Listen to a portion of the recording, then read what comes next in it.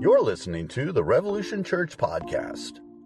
To learn more, including our gathering times in Crossville, Tennessee, visit us at crossvillerevolution.com. So good to see everybody this weekend. We are so glad that every single one of you guys is here. It has been an incredible weekend at Revolution Church. I just got to say this for the folks that have been here all year. If this is your first time, you may not understand this, but how does it feel to be back at the movies for Christmas this year, y'all? Come on, let's give God a hand. Like we're back where we started. Those of you that don't know, we bought this movie theater this year, and this is where we started 10 years ago. Our first 3 years we're here, so it's good to be back. We're doing Christmas at the movies, and in that vein, I'd like to start with seeing how well you guys know some of the most famous Christmas movies that are out there. Now, what I'm going to do is I'm going to give you a quote, and please don't be shy, okay, y'all? If you know what movie this quote is from, yell it out, okay? Get involved. Look at your neighbor and say, let's get involved in this. Come on, let's get involved. This is 11 o'clock service. Y'all are awake. Come on, man, okay? So let's start out with a really easy one, okay? Let's see if you know what Christmas movie this is from, okay? This is the quote. Rudolph, with your nose so bright, won't you guide my sleigh tonight? What's that from, y'all? Rudolph. All right. If you don't know that, you're either asleep or you're high right now, okay, y'all? So you're planning on a big Christmas dinner. I don't know what's going on. So, all right, don't be shy now, okay? How about this one? God bless us, everyone. Not Charlie Brown, Christmas Carol. I'll pay you after the service. Good job, yes. How about this one? This is Christmas, the season of perpetual hope. Anybody know? Anybody know? Anybody know? This is, who said it? Who said it? Home Alone, over here. Somebody said Home Alone. Wait, you've already been in 3 services. No, I'm just kidding. You already knew. No, I'm just kidding. Home Alone, the first one. Remember, the mom says that? How about this one? Isn't there anyone who knows what Christmas is all about? There we go. Charlie Brown. Yes, you are really excited. I love it. Everybody act like, okay, man, get excited, okay, y'all? How about this one? Every time a bell rings, an angel gets its wings. It's a Wonderful Life. That's my old people in here. That's what we know. Okay, we're not old. We're just more seasoned in life. That's my seasoned people.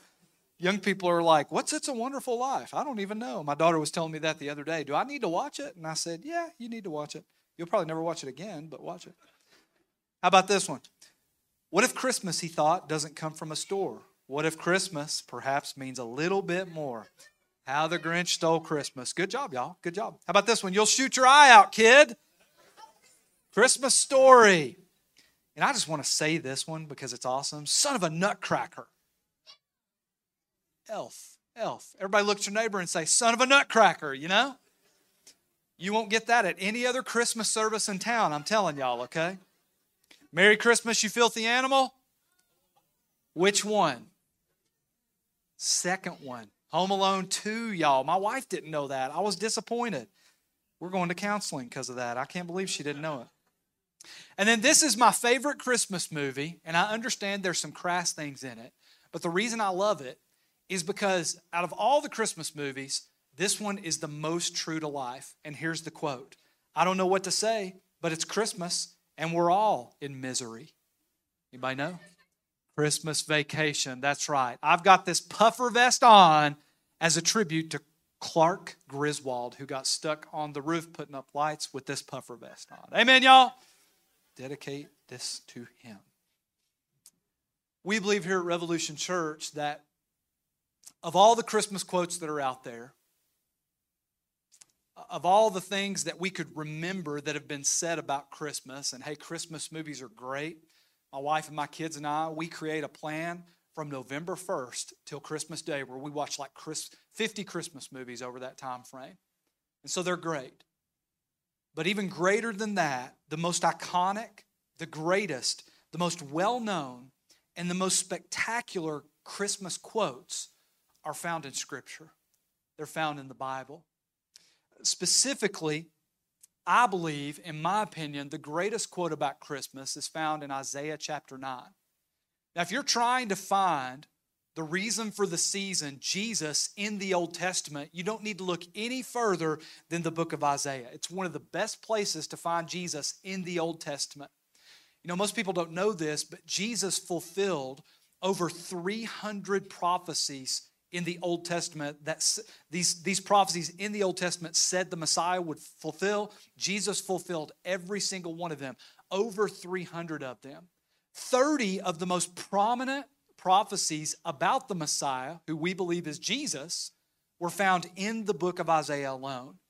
In Isaiah chapter 9, verse 6, we see the birth announcement of the coming Messiah some 700 years before he was born, before Jesus was born.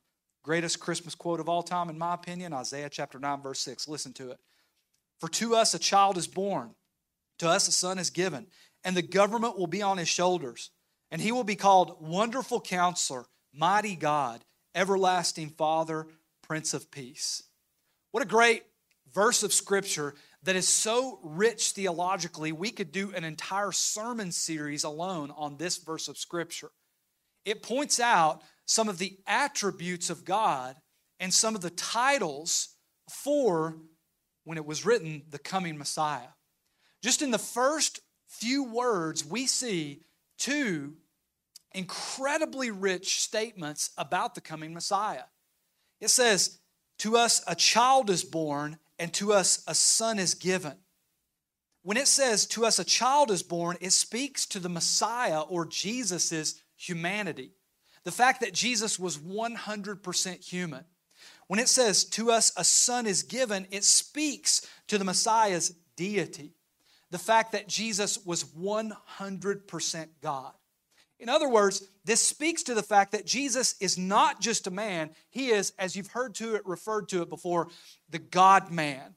The theology is called the hypostatic man. The fact that Jesus was one person with two natures, one divine and one human. To make a long story short, to explain this, and you've got to understand this to really understand what Christmas is all about. In fact, you have to really understand this to understand what the good news of the gospel is all about. For Jesus to be a man, he had to be born a woman. But for him to be a sinless man, he had to be born of a virgin. As a result of Jesus being born of a virgin, which is what we're celebrating on Christmas, right?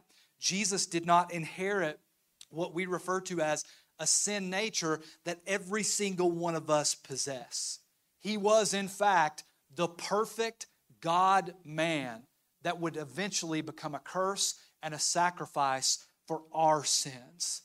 I love the fact that it says a son is given, and the word given is used here.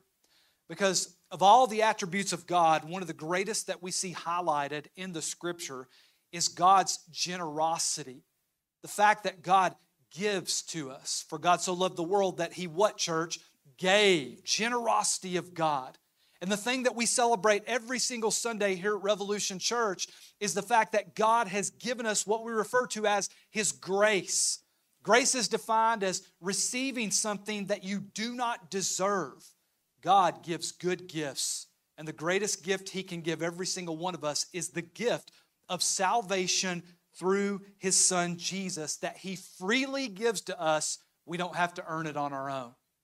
I heard a story about a little boy that was writing a letter to Jesus at Christmas. And he wrote out all the presents that he wanted.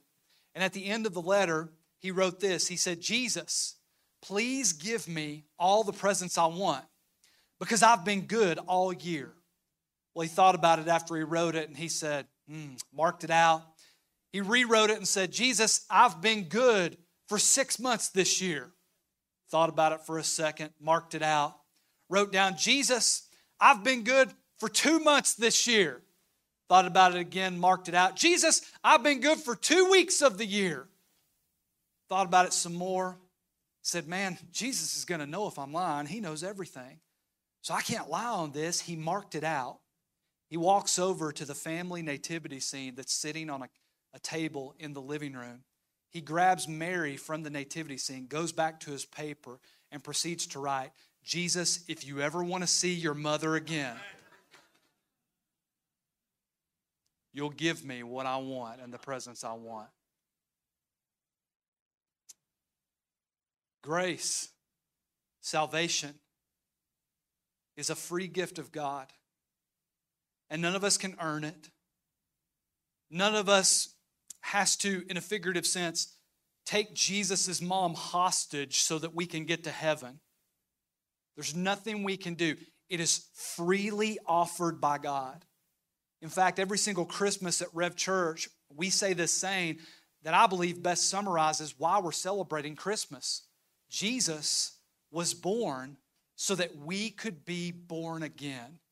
And it is a free gift that He offers to us. I love the fact that in this one verse, we get 4 different titles for the coming Messiah. 4 different titles that describe who Jesus is for Christians and for believers. First, it refers to Jesus as Wonderful Counselor, and that's speaking to the fact that Jesus is unique. He's one of a kind. He has no equal. You look at the word wonderful, it means incomprehensible. It means the Messiah will cause us to be full of wonder. Even if you're not a Christian in here, you're just visiting family and they drug you to a Christmas service, you have to admit that there is no other historical figure in the history of the world like Jesus. It has made you think you have to do something with what you believe about this man. He makes you wonder, in other words. Refers to Him as Wonderful Counselor, and I love what one commentator says about the fact that it refers to Jesus as Wonderful Counselor. Listen to what it says about the word counselor. In the Old Testament, counselor was considered a wise king. Christ's position as our wonderful counselor means we can trust Him to listen to our problems and guide us in the right direction. We can be sure He is listening because He told us to pray to Him about our worries. We can be certain He has our best interest at heart because He loves us.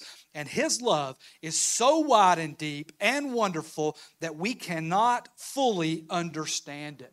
He's our wonderful counselor, but also He's our mighty God. And to make a long story short, what it means by mighty God is really just the fact that we're weak, so Jesus is mighty. We are weak, and we can't stand on our own, so Jesus helps us stand. He stands for us, in fact, if that makes sense. Now, I don't know about y'all, but every single December, I try to make a pact with myself and say, I'm not going to gain any holiday weight this year. I'm going to run every day. I'm staying away from the Christmas cookies. And what do you think happens every single December? I can't stay away from the Christmas cookies. Somebody made me some of that white trash Chex Mix last week. It was incredible. Y'all know what I'm talking about? The Chex Mix with the peanut butter and the chocolate and the powdered sugar. It makes you go into a diabetic coma if you eat a half a cup of it, and slap your mama if you've never tried it before. Y'all know what I'm saying? Amazing stuff. I don't even have the discipline to say no to white trash Chex Mix, to Christmas cookies, much less stop sinning. Even the best of us can't stop it. Can't stop lying. Can't stop thinking sinful thoughts, holding grudges against people, doing things that are clearly wrong. Well, this is where Jesus comes in. Because when we're weak, He is strong. Romans chapter 3 puts it like this: for everyone has sinned. We all fall short of God's glorious standard. Look at your neighbor and say, He's talking about you. This side said it. This side over here, you're kind of scared of your neighbor. I don't know if you fought on the way to church. I have no idea. Yet God, in His grace, freely makes us right in His sight. He did this through Christ Jesus when He freed us from the penalty of our sins. In 2 Corinthians chapter 12, verse 10, Paul puts it like this about how we're weak, He's strong. He says, this is the Message version, I just let Christ take over. And so the weaker I get, the stronger I become. Christianity is not about pomp and circumstance. Christianity, regardless of what you grew up in, how some Christians get this wrong, is not about how, look at us, we're perfect, we're great, we've got it all together. The heartbeat of Christianity is amazing grace. How could God save a wretch like me? A sinner like me. That's why we got in our lobby painted the biggest sign on the whole building. What does it say, y'all? It's our saying. No perfect people out. Make no mistake, the only person that's perfect at Rev Church is Jesus, and he's not here in bodily form. The rest of us are all jacked up, y'all. We're all messed up. Everybody look at me right now. Say, I'm messed up, Pastor. I'm messed up, Pastor. Now look at your neighbor one more time and say, but you're worse. I don't know why that's louder. I don't know. Y'all say that one louder. We're weak. He's strong. We can't keep it together. That's why Jesus came. It speaks then and gives Jesus this title of Everlasting Father. If I was to poll the people that are in here, the people that are joining us online right now, I dare say that the greater majority of people have what we refer to in our culture in America as dad issues. Dad issues.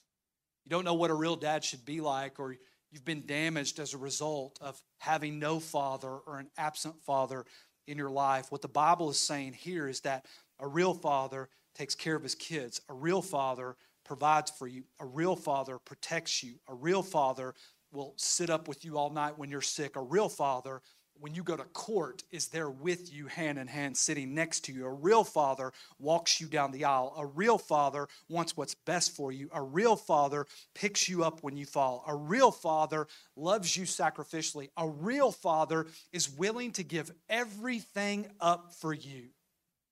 This is who Jesus is for us. He's our everlasting Father. In Psalm 103, it says, as a father shows compassion to his children, so the Lord shows compassion to those who fear him. Jesus' passion is what we refer to as the time when he laid everything on the line for us. He became a curse for us and became our sin so that we could know God and we could go to heaven. Finally, he gives this descriptor of the Messiah, of Jesus. He calls him the Prince of Peace. It's been said before that peace is a person and his name is Jesus, or Jesus is the person of peace. I don't know if you've noticed, I'm sure you have in some way, shape, or form, because most of us are on social media, so even if you don't watch the news, you've noticed that the further away from Jesus our culture and the world gets, the less peace there is. You notice that? You notice the further away we get from Jesus, more wars are started than ever. More people fight than ever. More families are broken than ever. As soon as there's an issue that arises in America, you can be sure that there are people that run to one side of the issue and people that run to the other. We are divided like never before. There is more chaos than there has ever been. But the closer you get to Jesus, the more peace you have. See, we understand that at this time of year, for many people, it's not the most wonderful time of year. Christmas, for many of us sitting in this room or joining us online, is the hardest time of year. Suicide rates go through the roof, and they're the highest in the month of December. Depression rates go through the roof, and they're the highest in the month of December. Doctors prescribing antidepressants go through the roof in the month of December. How could a month that's supposed to be so full of joy be so full of pain for so many people? Be so full of sadness for so many people? I would submit to you this weekend, it's because many people have lost their anchor. And their anchor of peace is Jesus. I saw an athlete, I think it was Robert Griffin III, who used to play, they used to be called the Redskins, but now they're called the Commanders. And he wore this t-shirt, and this summarizes really what's being said here in referring to Jesus as the Prince of Peace. If you guys could put that on the screen for me, this is the idea. No Jesus, N-O, no peace, N-O. No Jesus, K-N-O-W, no peace, K-N-O-W. That's the idea. You will never know peace in your life if you don't know Jesus. Those of us at Revolution Church that have put our trust in him and surrendered everything to him can tell you that even in the midst of tribulation, even in the midst of pain, even in the midst of the most depressing year of your life, the most depressing month that there is, holidays, you feel like you have no one, we can find joy because we have Jesus. Jesus was quoted as saying this, I've said these things to you that in me you may have peace. In the world you will have tribulation, but take heart, I have overcome the world. Let me pray for you guys. Lord, we love you. We thank you so much for your word that leads us, that guides us. God, I pray that as we come together to celebrate Christmas, and each family is going to go do their own thing now, and we remember, God, what it's all about. It's all about you. It's all about the fact that the beginning of this plan on earth that you had kicked off with a baby being born of a virgin, so that eventually he could be a sacrifice for our sin. I pray, God, that you give your people perspective this Christmas, that even if they are lonely, even if they are depressed, that they find more things to be thankful for than they do to complain about. I pray for every single person under the sound of my voice that doesn't know you. Christmas is one of those days, let's just call a spade, where a whole bunch of people that never go to church show up to church. And God, I just pray that today is not just another day at church, that they have an encounter with your Holy Spirit, and that if they don't know you, you draw them to you. God, if they know you but they've been away for a while, I pray they come back. Just be with your people. We love you. In Jesus' name, all God's people said, amen. If you're encouraged by today's message, be sure and rate us and subscribe on iTunes.